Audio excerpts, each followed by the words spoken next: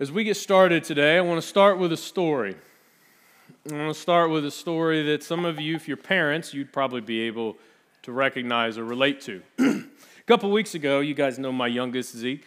He's the one, if you don't know him, he's the loudest one running around like a terrorist. That one's mine, okay? He's about that big, and he comes running around, and he comes downstairs, and we had this wonderful couple give us a big snack bag at one of our friends' concerts they had. And it was great. And the kids, they're kids. They love snacks. In this is like a full family-sized Dorito bag. Now, I don't know if your kids are like this. My kids, it's like crack cocaine when they get a hold of Doritos. It's wild. I've never seen anything like it. And there's just Dorito crumbs left. It's insanity. And so Zeke comes down, and he says, "Dad, Mom, can I have snack?" And it's like, "Yeah, you know what? You can have a snack." And he said, "Can I have the Doritos?" "Yeah, you know what? Get yourself a bowl of Doritos." We come upstairs about 30 minutes later, and Zeke is sitting on, like, at the table with the entire bag of Doritos, heads covered in the red Dorito stuff. And I was like, no, Bubby, I said a bag, and I picked the bag up, and it's empty. That child ate the whole Dorito bag, which is insanity. I had another moment with Elijah when he was very little. I told him one time, he's very little, he's like 2 years old, so he's very literal. You guys know that when they're in that phase. I didn't recognize that, and I told him he was trying to put a piece of trash in the dishwasher because he thought that's where it goes. And I said, no, Bub, just throw it away. That joint just threw it behind his head, like just launched it across the kitchen like that. Left it. I was like, no, Bubby, throw it away. Huzzah, fastball, right across the kitchen. And I couldn't believe it. See, what's funny is I said one thing, but they heard another thing. I said, "Hey, Zeke, you can have a snack. Grab yourself a bowl." And he said, "I get the whole bag," is what he thought. And then the same thing was true with Elijah that, I said, "Throw it away." He said, "I'm going to throw it away." So he threw it like a fastball across the kitchen. And the truth is that happens all the time, right? I mean, you guys understand that the reality is that hearing and understanding something, sometimes those are two different things. Sometimes you can hear, but maybe you don't understand, or sometimes maybe you understand the heart of something, but it wasn't said in a great way. In fact, many of you recognize this as parents. You've had those moments where you tell your kids the same similar things that I did, where you say one thing, but then they go and do another. And at first we want to get really frustrated with them, but then when you actually unpack it with them, you're like, "Oh, no, wait, you just didn't understand. Or you didn't hear me correctly. You didn't hear me correctly," and that's okay. And see, let me ask you a question. Have you ever wondered or felt like that you're having trouble hearing from God? That maybe in the same way our kids have trouble hearing us sometimes, that maybe we have trouble hearing God sometimes too. And we're in a series titled "That's a Good Question," where we're looking at the questions that you've submitted online. And today we're answering the question, how do I know when God is speaking? Because that's a good question. I got stuff related to that a few times. How do you know when God is speaking? It's hard because as soon as you ask a Christian that, they feel like they can get the answer, right? I mean, if every one of you feel like you hear from God and things of that nature, and then when somebody says, "Hey, explain it," you're like, "Well, give me a whiteboard." It's kind of hard to explain, right? That when you try to unpack that, it's difficult. And not only that, maybe you're struggling and you're like I was, where you're like, "Man, dude, how do I know if it's God? How do I know if it's not?" Because, I mean, let's be honest, we have all sorts of voices in our head all the time. Not those kind of voices. If you have those voices, you should probably see somebody, okay? Not those kind of voices. Somebody real, right? Like real people, if they're in front of you. But we hear lots of voices that are feeding information to us all the time, right? I mean, you could just open your phone and your access to the entire world. You open Facebook, Instagram, Threads, Twitter, whatever your poison is, you open that up and you get just covered and just bombarded with information and things that are right here, voices. When you turn on the television, Fox News, MSNBC, right? CNN, it doesn't matter, pick your poison. The same thing happens. You're inundated with information and with words and with voices that are trying to sway you in one direction or another. You've got family, you've got friends, you've got all sorts of different things. People at work, your boss, right? Your kids, your spouse. And the question always becomes when you're trying to make a decision or trying to live your life is hold on, how do I know which one God is speaking through? Because God will use any one of those avenues. The minute that you say God won't speak to me that way, in that manner, like through that avenue, is probably when He's going to do it. And one of the biggest things is that we have to recognize His voice. Jesus said that the sheep will know my voice when they hear it. But for many of us, that's difficult. I mean, if we're just honest, that's difficult. Because again, you'll ask questions, I do anyway. It's a stressful question, like, what if I hear wrong? Have you ever thought that? Man, especially when you come into a big life decision. God, do I do? Do I not? What do I do? I don't know. Oh, man, this is nervous. What if I hear wrong? Not only what if I hear wrong, what happens if I didn't understand what He said? Like I thought it was clear, but then maybe it wasn't clear. I'm not really sure what He meant by that. Or maybe the other one is what happens if I make the wrong decision and I misunderstand the voice of God? What happens then? Did I miss it? Like, if I misunderstand the voice of God, like, do I date her? I don't know. God, what do I do?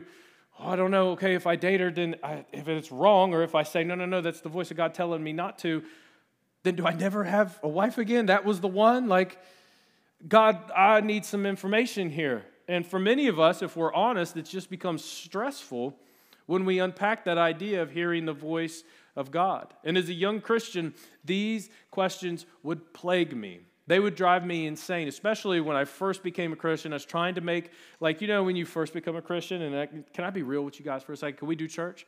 When I first became a Christian, I was like, I really was interested in God like 50% of the time, When things got real bad, I was like, Lord, I need a word, right? And then I was like, come on, God, I really need to understand. So right in that time when I was like 50 in, 50 out, I don't know, God, you're great, but I wish that, you'd kind of do things the way I want you to do things. When I was in that space, I would ask those questions all the time. I would be like, God, what does that mean? Like, I want you in my life. I want to pursue you. I want to do the things that you want me to do, but I have no idea what it sounds like when you start telling me stuff. I have no idea what your voice sounds like.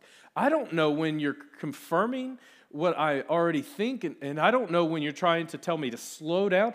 God, I don't even know what your voice sounds like. And as an early Christian, I was wrestling with this all the time.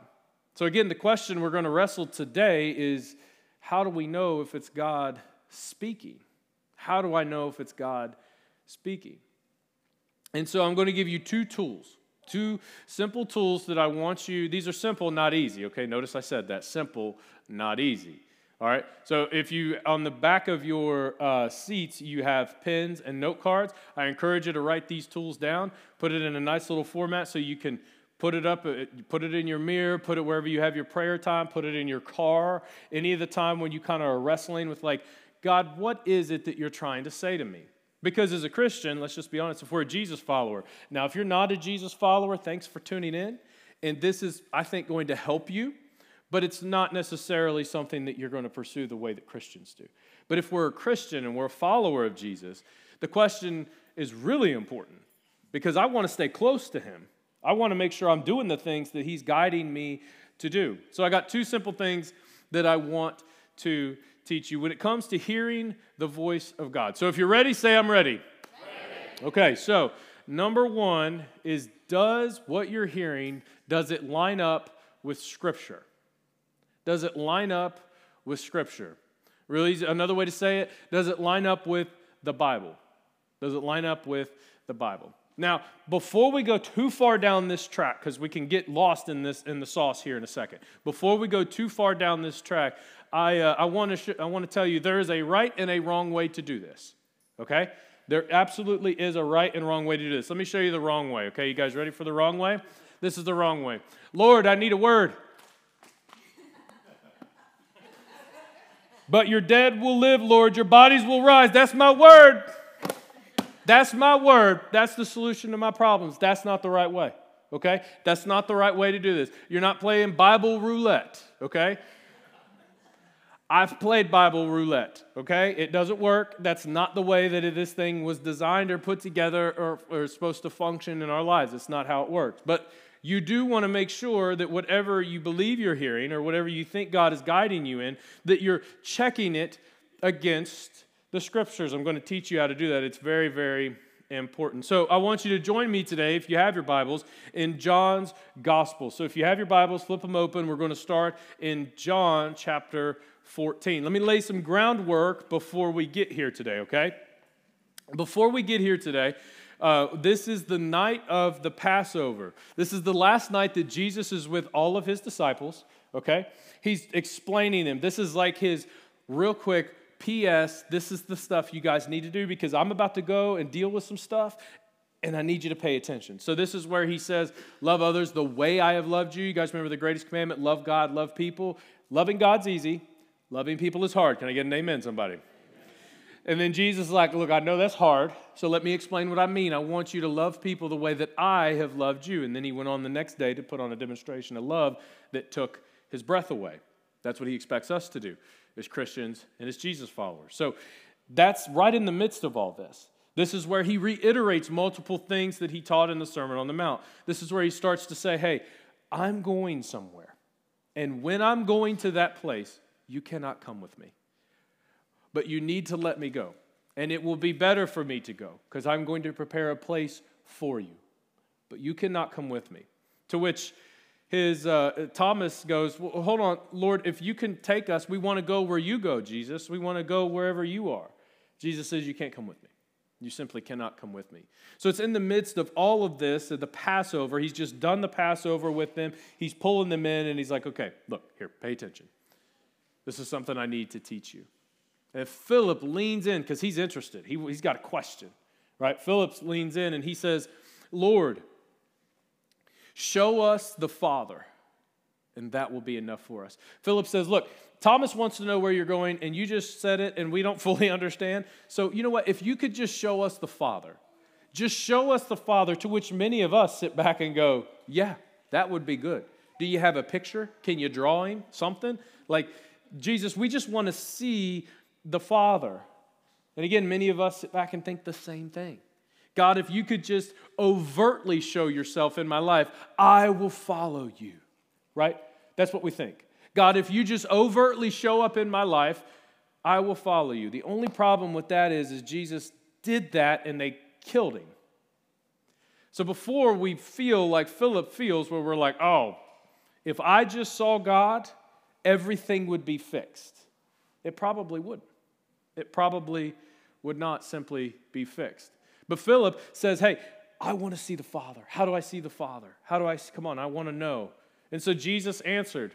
And we're expecting Jesus to say something like, yeah, hold on, let me go talk to him, and then I'll bring him in. You can introduce yourself. But he doesn't say that. Jesus answered, don't you know me, Philip?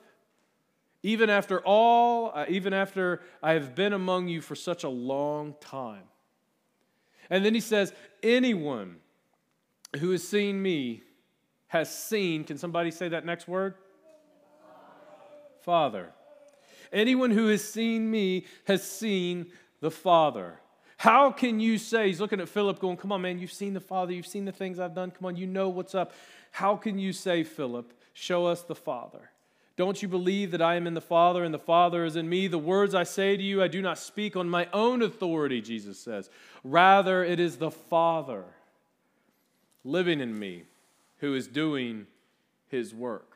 The key phrase that I want you to take away from that, and if you've got your physical Bibles, highlight it. If you're looking on your Bible app, highlight it. Anyone who has seen me has seen the Father. Anyone who has seen me has seen the Father, Jesus says. And you got to remember that Jesus, part of his mission was to come here and show us what God was like. So if you're ever wondering the question, man, I wonder what God thinks about that. Go to Jesus, see what Jesus thought about that.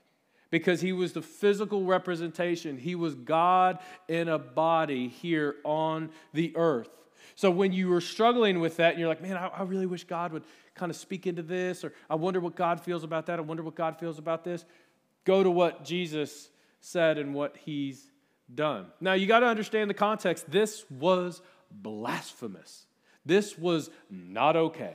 Not only just a moment before he did the Passover, he said, hey, I know the Passover's in remembrance of what God did through Moses. Okay, I understand that. Jesus said, but now we're going to make the Passover meal, particularly we're going to start something new out of the Passover, and it's going to symbolize me. To which everybody, all the good little Jewish boys and girls around that table should have got up and left. It would be the equivalent of me standing up here doing communion and saying, okay, I know we normally talk about Jesus, but now we're going to talk about me. If that happens, every one of you should get up and leave. First of all, call the hospital because I'm not well.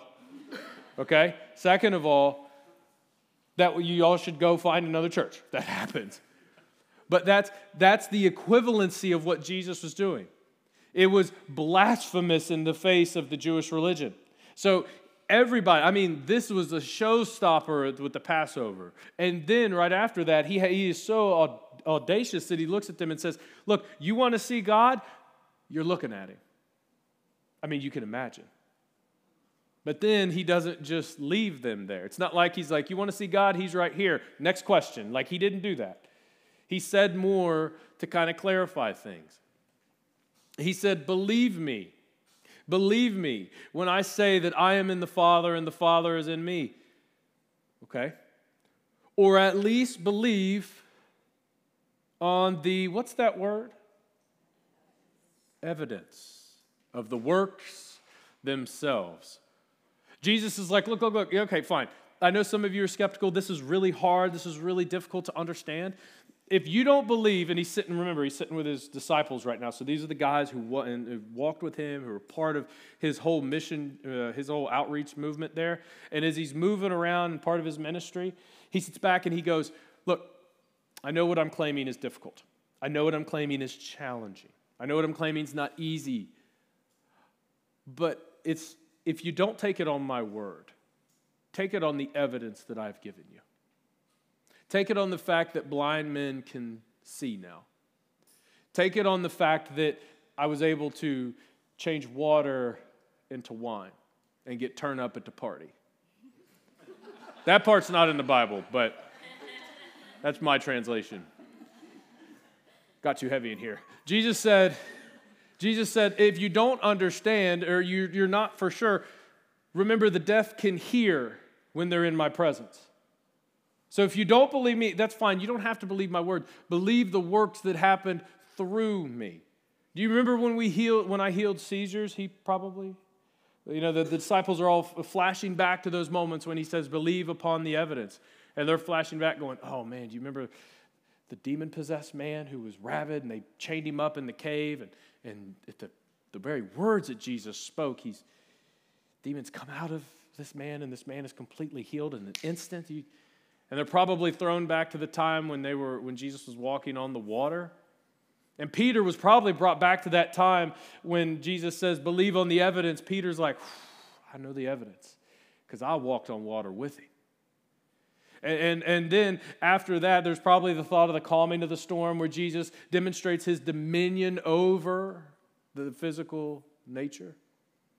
And then there's the coup de grace before the resurrection where he brings Lazarus, who'd been dead for 4 days, back to life, demonstrating his power over death and the grave.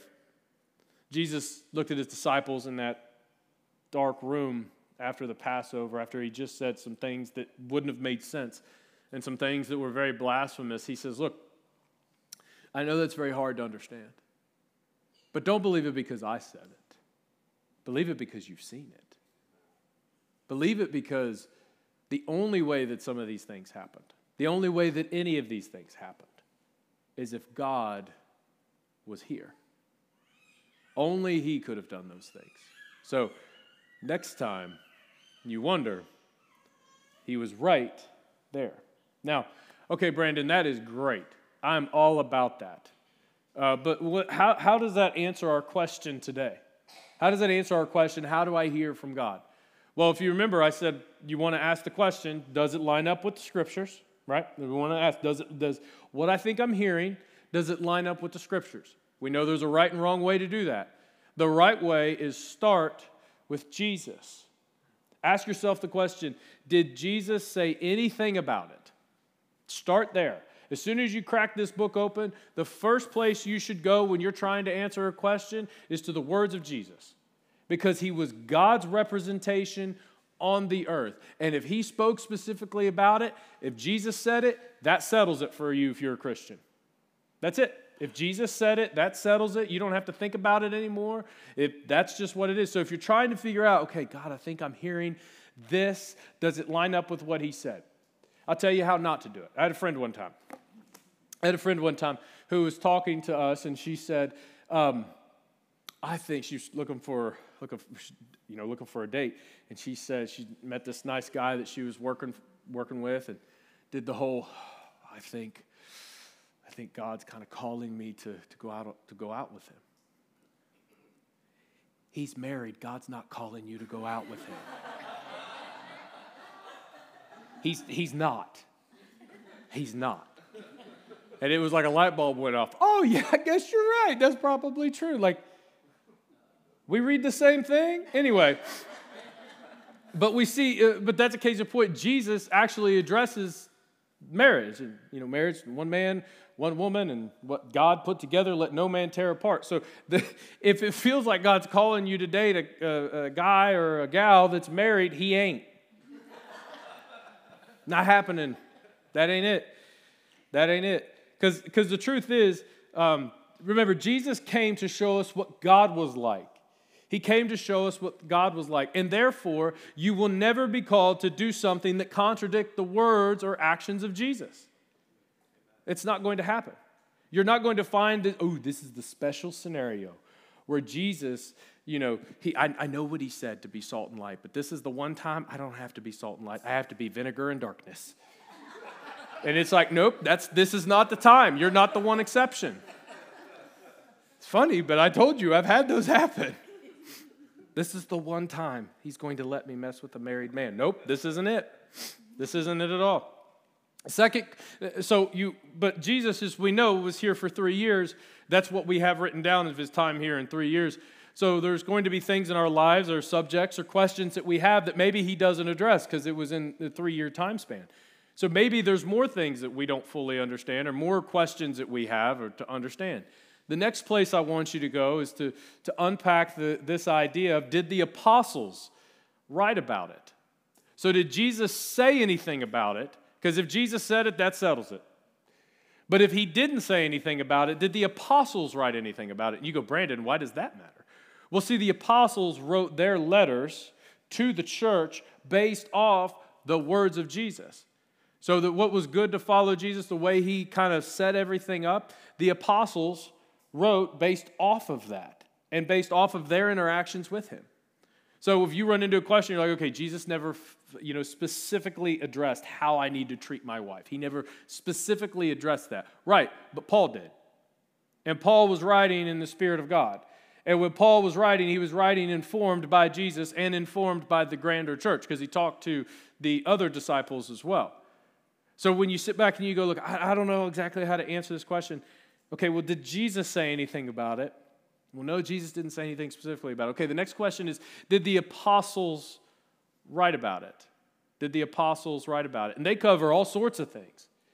They cover sexuality, they cover favoritism, they cover communication, the importance of communication. They talk about marriage, they talk about generosity. All these things that Jesus either just hit the wave tops of or maybe didn't address fully, the apostles unpacked because the church, when it got started, had these questions too. They were like, okay, well, what do we do with this whole husband-wife thing? Like, sure, they're supposed to be together, let no man undo. Jesus said that. What do we do then? And Paul's like, look, this is how I want you to do it. Submit to one another out of reverence for Christ. So he unpacks it further. So the first question, did Jesus say anything about it? The second one, did the apostles write about it? The third, once you get there, the third is if neither one of those, or maybe you're looking for confirmation, you can go to the Old Testament. When you go to the Old Testament, this is the phrase I have. It's not super portable, so it's longer. I don't know how else to word it, so forgive me for that. But the question you ask is, do the stories in the Old Testament teach me something about God's character related to this topic? I know it's long and clunky. But do the stories in the Old Testament teach me something about God's character related to this topic? We'll take marriage because that one is the one we've been going with. Well, in the Old Testament, in Genesis, God was the first one to marry Adam and Eve, okay? Do we see consistently that marriage is a valuable thing that God values every time in the Old Testament? Yes. Do we see that consistently? Yes. Is it important? Yes. Is it confirmed by Jesus? Yes. Do the apostles write about it and it's confirmed there? Yes. So therefore, that's the instruction we take forward in our lives. And sometimes you can get all three of these to line up. Sometimes, like I said, one doesn't say anything about it, the other ones do. And it's important that we do this the right way. Again, do not play Bible roulette and just pop that puppy open and go, Jeremiah 29:31. For the Lord knows the plans he has for you to prosper you. And right, don't do that. Don't do that. That's encouraging. That's exciting. But don't pluck that one verse out of context and apply it to your life and say, that's me. He wrote that for me. No, he wrote it for Israel. You get to learn about it. So, this is important because when it comes to hearing the voice of God or discerning the voice of God or understanding the voice of God, you can't do it. I'm going to be very honest with you. You can't do it without this. You can't. You can try, and you will fail. This is given to us for a reason. It's not going to answer every question you have, but it's designed and it's written to tell you the story of God chasing after his people and eventually sending his son to die and redeem the entire creation. That's what it's about. And we have the stories of God in the flesh walking among us. So I encourage you, if you're trying to hear the voice of God but you never open this, it's going to sound like radio silence for a while. It's going to be hard to hear the voice of God if you're not at least seeing the way he's done it in the past. If you're not at least reading the words of Jesus. If you're not understanding what the apostles and why the apostles were writing to the church. It's going to be hard to hear his voice if you're not at least trying to open this book. So, does it line up with Scripture? Let me say it this way. Start with the Bible. Start with the Bible. In fact, look at your neighbor and tell him, say, start with the Bible. Tell him that.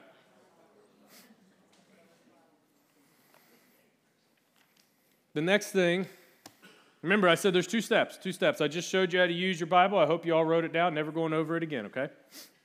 I'm just kidding. I'll go over it many, many times. Some of you are like, oh my gosh, and they grabbed their notepad. The other thing you have to press it through is, does godly counsel agree? So the first thing, does it line up with the Scriptures, right? Start with the Bible. Does it line up there? Does what I think I'm hearing line up with what he's done in the past? Does what I think I'm hearing line up with the words and instructions of Jesus? Does what I think I'm hearing line up with the letters Paul wrote to the church? Does what I think I'm hearing line up with his character that I see in the Old Testament? And then the second thing I want you to do is check, does godly counsel agree? Now notice I highlighted the godly part, okay? The godly part. Don't hang out with your friends who drink far too much, and you know they do, and go to the bar with them, and then think I'm going to go hang out with that pretty girl by the bar, and I think I'm going to go home with her, and then ask your friends if you think you should. Not good godly counsel, okay? Not good. Don't slap that and be like, that's it, must be a word from the Lord. No, it's not a word from the Lord, okay? Not at all. So does godly counsel agree? Does the people around you that you trust, and you should have some, that are engaged in the purposes and the words of God, or do they agree with what you're doing? In fact, the author of Proverbs, Solomon, he writes about this multiple times in his Proverbs. He says, the way of fools seems right to them, but the wise listen to advice. He goes on and say, listen to advice and accept discipline. And at the end, you will be counted among the wise. He goes on to say, the wise prevail through great power, and those who have knowledge muster their strength. So that being the case, surely, Solomon writes, you need guidance to wage war, and victory is won through many advisors. Does godly counsel agree with what you're moving forward on? God, I think God is telling me to do this. Okay, well, what does this say about it? Okay, I think it's there. Okay, well, let me talk to some of my friends that I trust that are close to the Word and close to God. Let me see what they have to say about it. And then when I go through that, okay, now I'm ready to make a decision. You'll have a peace about it when the time comes. This is how I make decisions in the church. We have a board of elders that I work with. And when I'm uncertain about something, I'm like, okay, we need to talk about this. And I'll go to them. They're part of my council, and I sit down, and I've got groups of pastors who are my friends that I'll reach out to when I'm wrestling with something big, and I feel like, hey, God's calling us to the next hill and horizon here in the church. I think this is the next move. I don't make that in a vacuum. I want to hear from the words of God, from the mouth of God, but I don't think that I have the answers all the time. I don't think that I'm the only person he speaks to. Let me get a group of other pastors, of other friends, of other people that I know walk with God, that are connected to him, that love him and seek him, and let him speak through all of us, through the counsel of all of us, to see what's next. This is why it's so important that you're part of a team here, and why it's so important that you're part of a life group. It's why coming through that door and sitting here, although it's amazing, right? You get great music, preaching's but you get great music. So, like, you come in and you sit down and you enjoy it, and that's awesome. But life change doesn't happen in the rows. Sure, it might happen once or twice. But real life change happens in circles. It happens when you're on a team. It happens when you're either serving in the back or serving out in the front or serving in the kids' wing. It happens when you're in a small group, when you're in a life group. It happens when you're in a real community. Because if you don't have a real community, then this last point's not possible. You can't get to godly counsel because you don't have any. Because you just kind of come in, you consume, and you leave, and you don't have the connection with the community in the way that it was designed to function. Now, I'm not saying you need to find a big group and be with like 12 people, okay? That's not me either. I ain't about that life. But you need to have a few. You need to have a few. 3 or 4 that you're tight with. That's why in the fall we're going to put a big emphasis on life groups. Is because that's how life change really happens. It doesn't happen in rows like this all the time. It happens in circles. It happens in circles. So, if you're sitting here thinking like, oh man, I want to hear from God, but I don't have any counsel. My thought is, get in a group, start a group, or join a team. You'll find connection in one of those 3 places. You'll find community in one of those 3 places to where this last point you can actually use. So, here's the thing. This is why this last point is so important. Life change happens in the context of relationships. I've said that already. Let me say it another way. Show me your friends and I'll show you your future. Show me your friends and I'll show you your future. I won't need long. You've got to have the right people around you. And when it comes to hearing the voice of God, he does it through lots of people. He speaks through lots of people. He speaks through your spouse. He'll speak through your friends. He'll speak through your small group, through your team. Like it'll happen, but you have to facilitate the community for it to happen. And again, when it starts to happen, the question becomes, okay, well, does it line up with this?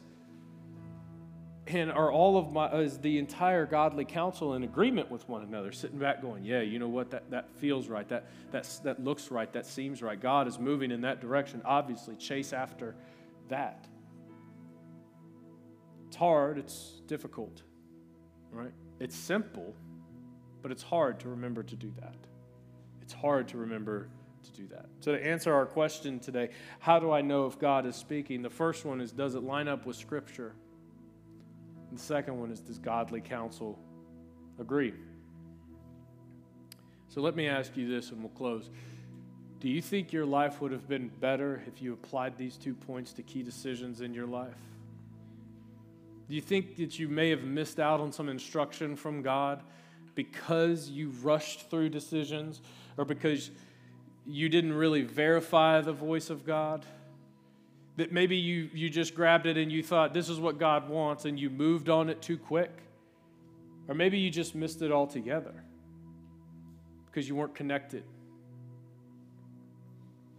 to what he uses to verify his word.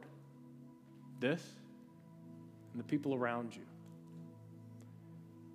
So, how do we hear from the voice of God? We look to the scriptures, and then we look to our community, our godly community and counsel around us.